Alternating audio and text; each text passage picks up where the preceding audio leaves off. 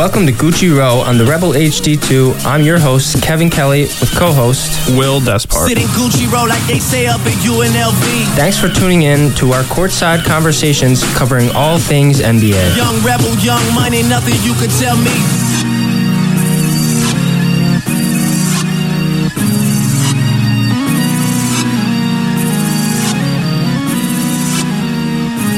Gucci Row, welcome back to episode 2. I'm your host, Kevin Kelly. I'm your co-host, Will Despart.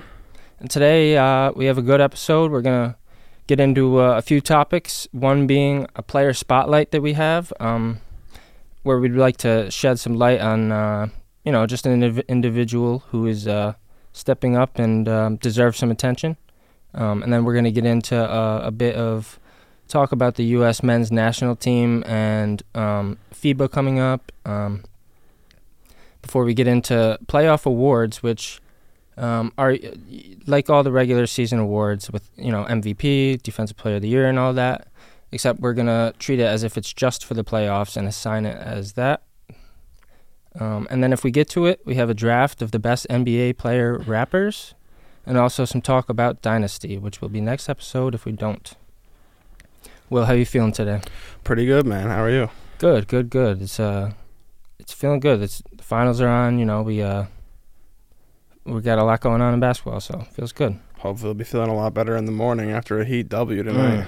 We'll see. Felt good after the last one, so I hope to keep it rolling.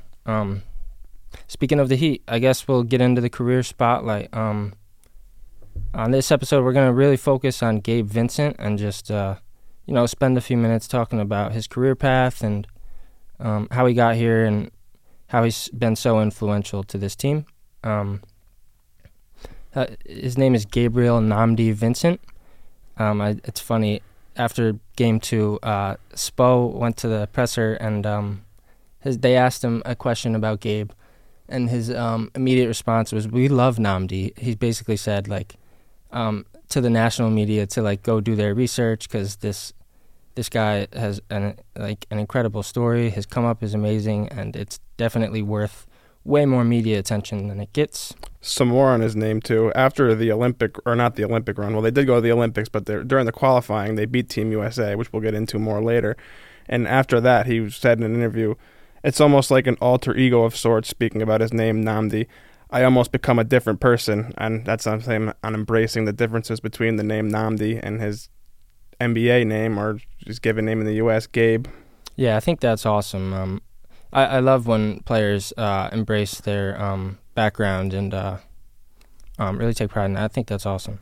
So a bit of background on him. He was born in June 1996 in Modesto, California, to his Nigerian father, Dr. Franklin Vincent, and his mother, Dr. Cynthia Vincent, who's from Connecticut. And both of them have doctorates in psychology from University of Cal.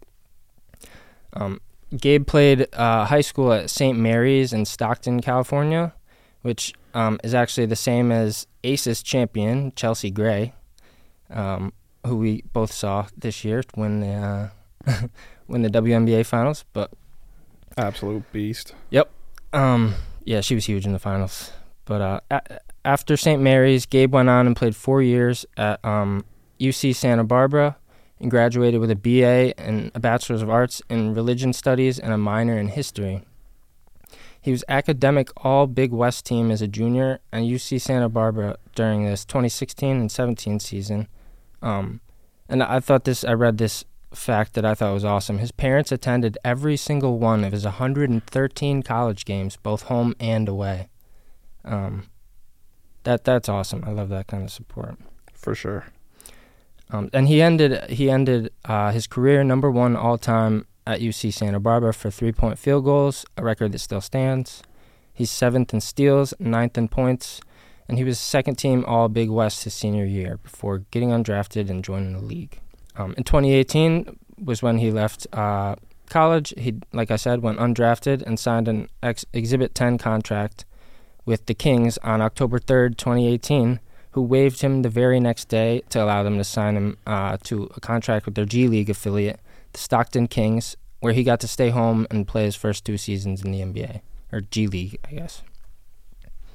After those two, after the first year, he made a significant leap at playing for Stockton. He went from 18 minutes per game to 31, from 8 points a game to 23, and increased his field goal percentage from 38 to 47, with his three-point efficiency going up from 29 to an elite 42%, making him the G League 2020 Most Improved Player.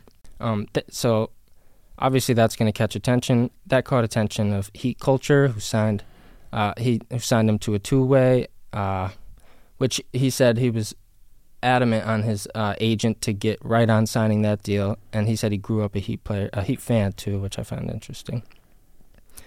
So then he signed the two-way with the Heat and their G League Sioux Falls Skyforce, and his first year he only had 9 appearances, where he struggled and averaged 2 points on 21% shooting, before the next year appearing in 50 games as a full-time Heat player, doubling his points per game at a far more efficient 38% from the field, before they got swept by the eventual champions, the Bucks, in the first round of the 2021 series. And then that summer, he joined the Nigerian team in preparation for the Tokyo Olympics, if you want to speak to that a bit. Yeah, I was actually at the game where they beat Team USA. I believe it was at Mandalay Bay, the arena there. And, yeah, they were just like, it was a very shocking game to watch that day because it started early and the USA obviously started slow, and it breathed life into the Nigerian team. And then as the game continued, you're like, okay, when is USA going to pull away? When is it going to happen? And then obviously Gabe Vincent was a huge reason why that didn't happen because he was making timely shots. I believe he had, 21 points in that game. And they were all timely buckets that cut the USA rallies and really stopped them from getting on a run to stretch the lead and make it so the Nigerians couldn't overcome it.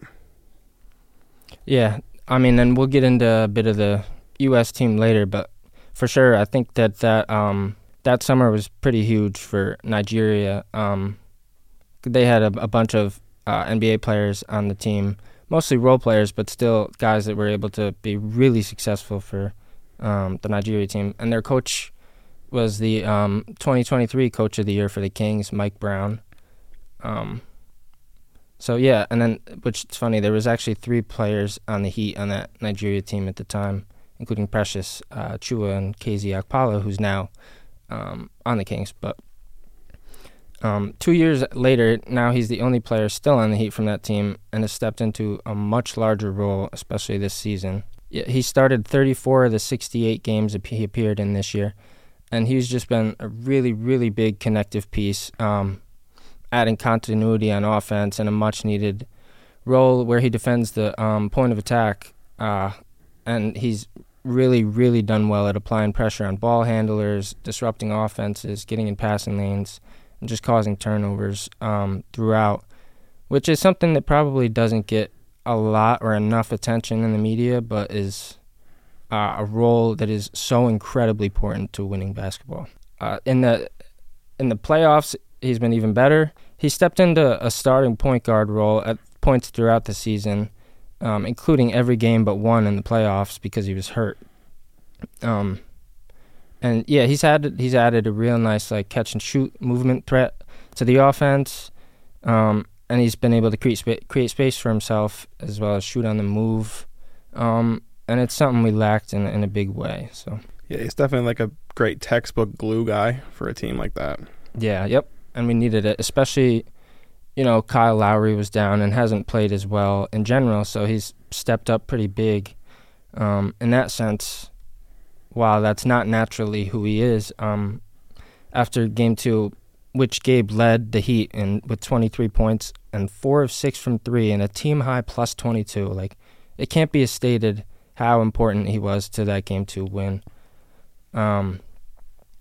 But yeah, after the game, Spo, in his press conference, Eric Spoelstra said, quote, "He took on, I think, the toughest role change for a young player. He was a gunslinger 2 guard. We wanted to develop him into a combo guard, somebody that could organize us, be an irritant defensively, tough, learn to facilitate and run a team." And he just went on to talk about how much he embraced that role and how most guys would complain about wanting to be themselves in that situation. and he did none of that and just took on the role head on. Regardless of how the finals goes, he's going to get a big bag and unrestricted free agency. And I guess I hope that growing up a Heat fan helps him want to stay. Certainly. So I guess next we'll flow right into the a bit about the U.S. national team as they prepare for FIBA, if you want to open that up. Yeah, Grant Hill took over for Jerry Colangelo after the 2020 Olympic Games. They've also revamped their coaching staff after Popovich stepped away from the team, hiring Warriors coach Steve Kerr, who was the assistant previously. They've also added Ty Lue, Eric Spoelstra, and Mark Few to the coaching staff. I believe they all have experience coaching with Team USA previously in other assistant roles. I think it'll just, as far as the coaching staff, I think there'll be a pretty decent continuity as Kerr is basically a Popovich disciple and runs a very Popovich style of basketball. So, yeah, I think you bring up some good points, and that just that list of coaches is ridiculous. It's like a dream team, right? Yeah, and especially because they, like you said, Kerr is a Pop disciple, but has such a high understanding and efficiency of offense and the way he allows his guys to function on that end. Whereas like Spo has a ton of defensive prowess and his ability to change looks and throw zones at guys. And Ty Lue is also one of the most skilled, I guess, like game plan and adjustment coaches of all time. That's as ridiculous as a coaching room as I think you could get. Yeah, anytime you have four minds like that in one room, it's going to be hard to find any holes in anything that you can exploit. Yeah, and it's going to be important because they're coming off their worst showing in U.S. men's national history. In 2019, the FIBA World Cup, they came in 7th, which is just pretty unfathomable when you look at the history of how the men's teams has done. It's unfathomable when you consider what the past was, but when you also see where the international game has been taken in the last decade or so, it's just there's so much more competition now. You can't put together a team that they've put together in the recent runs where it's not loaded with stars. It's just loaded with guys who are fine NBA players, usually all-stars, but they're not like the LeBron James, Kevin Durant, Chris Paul type players of like the 2012 teams or 2008. And like you said, the teams definitely are getting a whole lot better around the world as the game becomes more international. Like in that 2019 year, they lost to France, with Gobert and Fournier went off that game. And then the day after, they lose to Serbia with obviously Jokic, who had 7 assists, and Bogdan, who led them in scoring. But it just goes to the point, like you said, like these countries had teams that probably wouldn't even have been able to compete 10 years ago. And I always like to point out, like, if Yugoslavia was still a thing and didn't disband in the 90s, their basketball team right now would probably be rivaling the United States. They'd have Jokic, they'd have Doncic, they'd have a whole list of NBA guys that have made roles for themselves in the league to go around that. Like, yeah, that's definitely the most fun what if in international play. That team would be really, really hard to stop. But I guess that it kind of just makes me wonder, like, with the other teams getting so much better, is this something that you see, like, this fall will be different for the FIBA Cup? Will we have more success? What might be the issues? Yeah. I think we'll probably do a little better because we'll be more dialed in considering what happened last time out. But also, we're not at the point anymore where USA basketball is just going to go out there and waltz to gold medals and waltz to championships and trophies, because the rest of the world, like we've said, is caught up. And it's not at a point where it's the USA and then 10 miles and then the next best team. It's the USA and then there's a pretty decent gap, but not that sizable that it can't be overcome. And then there's about 5 or 6 teams that can really compete with them now. Mm-hmm. And like you said, a lot of the guys, it's not a redeemed team anymore with 5 guys who are probably top 30 all time, or at least 3. Whereas more so, like you said, just all-stars and like very good NBA players. Like those who have already committed for this year is Mikal Bridges, Jalen Brunson, Anthony Edwards, Tyrese Halliburton, Brandon Ingram, Jaren Jackson Jr., Bobby Portis, and Austin Reeves. Like, all very, very good, mostly all-star level players, but none of which are in MVP discussions. Yeah, see, that's like the type of team that you put it together and they'll go there and they'll win games. They'll probably be the best team on paper, but when you're putting them against national teams with the continuity of 5 to 10 years with NBA players to boot, I don't see how they go in there and get a gold medal unless they add a star or two. Yeah, we'll see. And I think that adding a star is definitely something that's still in the picture because, like, I know we had mentioned to each other recently just something about the ups and downs, even slightly, in success that we've seen from them throughout our lifetime, and how, like, every decade or two it seems to be a bit of, like, a rejuvenation for guys. I know for us, like, I hear a lot of young guys that are around my age that are in the league and talk about how they came up on watching the Redeem Team and all the vibes with the Banana Boat and all that. And yeah, I think it could really inspire like another wave of more MVP candidates and top players joining. Yeah, like you said, like every decade or so, there does seem to be a rejuvenation amongst NBA players of like the international game and trying to get international accomplishments. Because one thing people don't also consider usually is that the Basketball Hall of Fame considers your entire career. They consider college, they consider international play, they consider your NBA career, they consider it all. So it's not like these accomplishments don't mean anything. If you have a stacked international resume, like say Carmelo Anthony, it's going to make your Hall of Fame case go over the edge when you might have been in having trouble making your case. Yeah, no, it's a good point. And you know, I think there's probably so many factors that play into why there's rises and falls of whether guys want to play, and you know, everything that comes along with that. But yeah, I think I don't know. I think that coaching staff and the way that last one went, I think it could go up for us. But like you said, it's going to be a lot harder than it used to be because of international competition. It's definitely going to require more effort. Yeah. So next, I will go into the our playoff awards, kind of just all the regular season awards that you know, but we're going to just judge them for the playoffs. Yeah. So I guess we should begin with MVP as is probably the biggest award. The regular season MVP was Joel Embiid. And although this isn't settled yet, so it could, I guess, change, I have Jokic as my playoff MVP. Yeah, I have Jokic as well. I considered Jimmy, but the numbers Jokic is putting up and the efficiency he's been putting up is just absolutely insane. I think Jamal Murray deserves an outside mention for that as well, but Jokic has cemented himself as the best basketball player in the world this postseason, and you can't tell the story of these playoffs without saying that. So 100%. And it's I agree. It's down to, at this point, him or Jimmy. I think despite how successful the Heat have been, I think Jimmy's claim to that might not be as strong as it was at the beginning of the playoffs, just because he was carrying so much with like the 53-point game against the Bucks and just his domination in the Knicks series. It was he definitely didn't fall off since then, but he has had a lot more help in winning. For sure.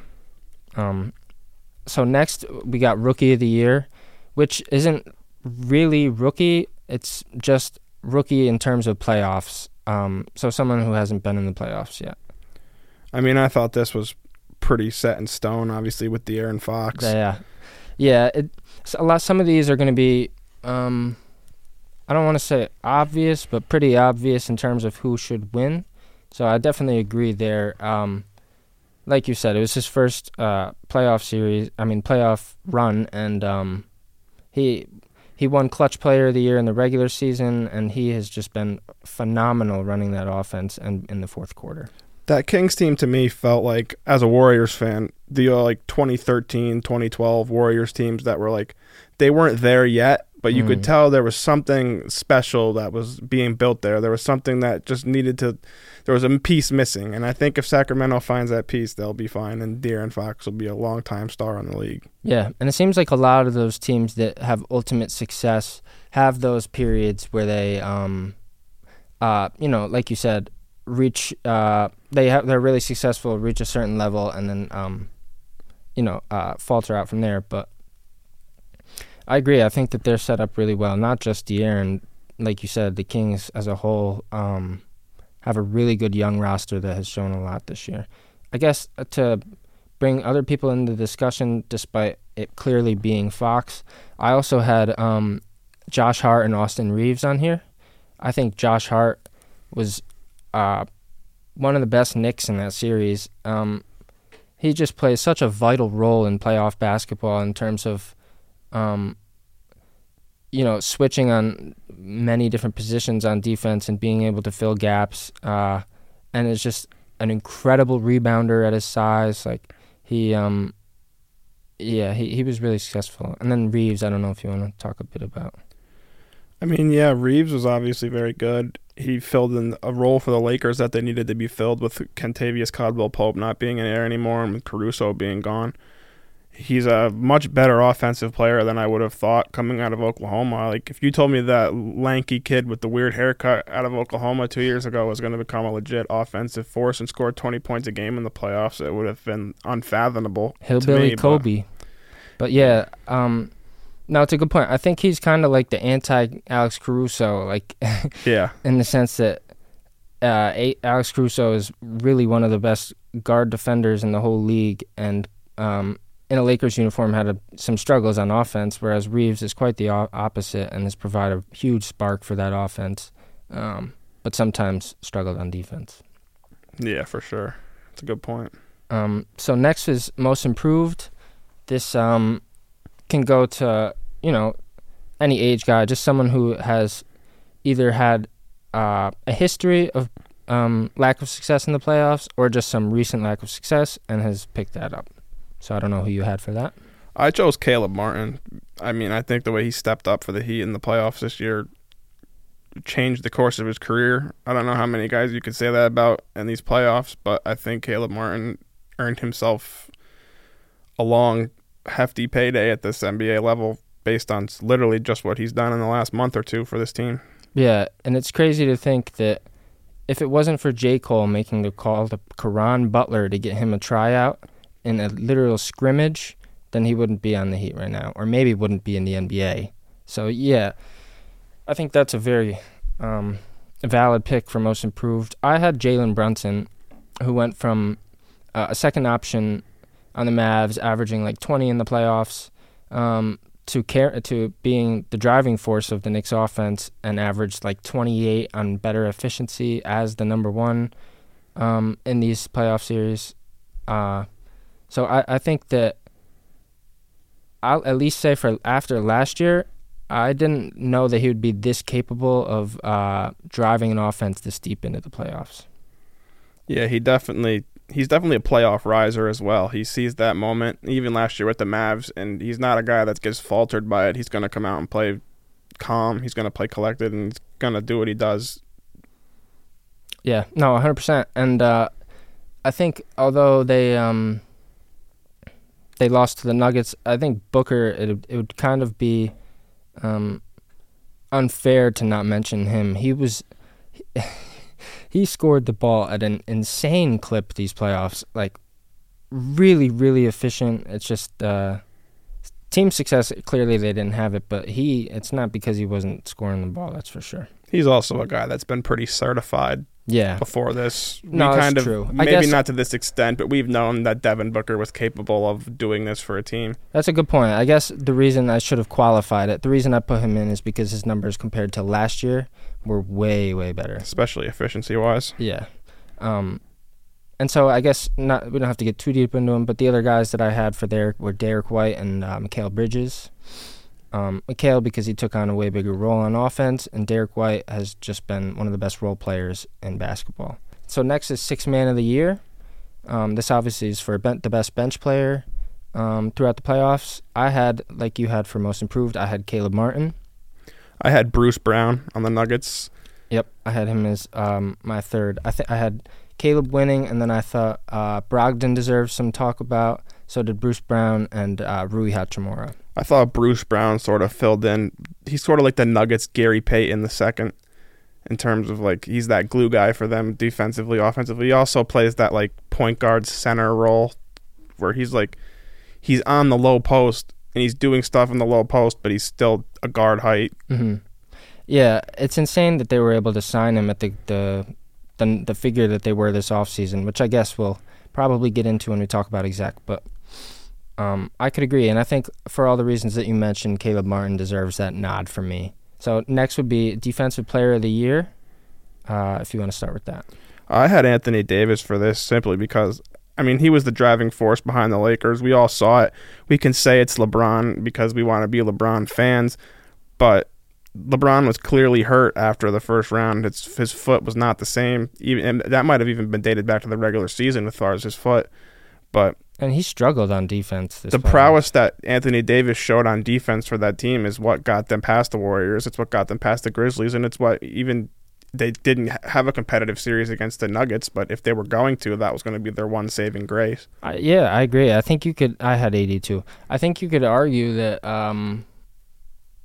if they had a good backup or another option for when he was not on the floor, they would have maybe had a lot more success against the Nuggets. He had, through the playoffs, when his individual defensive rating was a 98.2, which is astonishingly low. So I agree. And then I had Bam and Aaron Gordon, who I thought also deserved some talking about. For Coach of the Year, I have Eric Spoelstra. I have Mike Malone. I think that could obviously have gone either way, but like I said previously about Devin Booker, Spo has kind of established himself as like a great coach. We know Spo is going to change the series. We know Spo is going to win the mental chess match almost every time. I think Mike Malone and his adjustments against the Lakers and against the Suns in the previous round are what made it so. I don't think he is like why the Nuggets have won. I think that's obviously because of the team they have, but he gives them another sense of like armor that. No, it's a good point. You don't just win games by having a bunch of good players. It definitely matters to have the right systems in place and be able personable to engage with these guys. So I think for all those reasons, that's a good choice. Spo, I think it doesn't require that much justification. We were an 8 seed. The Heat were an 8 seed and have just looked like a completely different team in the playoffs. And a lot of this has to do with schemes and how Spo has been able to tip the scale for us.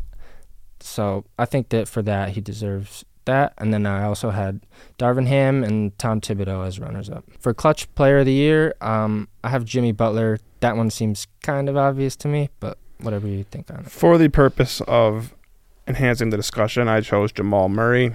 I think his efficiency in the fourth quarter of these playoffs